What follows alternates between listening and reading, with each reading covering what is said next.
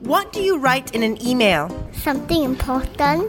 Okay. It depends on the topic. Like if you're saying something about your business job to your boss, you say, I have some plans for the business company, and it must be important sometimes. What would you put in an email? Like there's a problem in the office, so you'll reply back, you'll be there in a few minutes. Or if there isn't any problem, then you just send like things like good morning or hello to your relative or your neighbors. So love.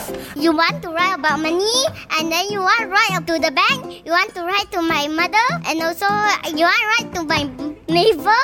Also, you can, because sometimes you can write unimportant and also important things. Like what kind of unimportant things would you put in an email? We'll put toys inside. And then you can play with it? No, we'll send to somebody.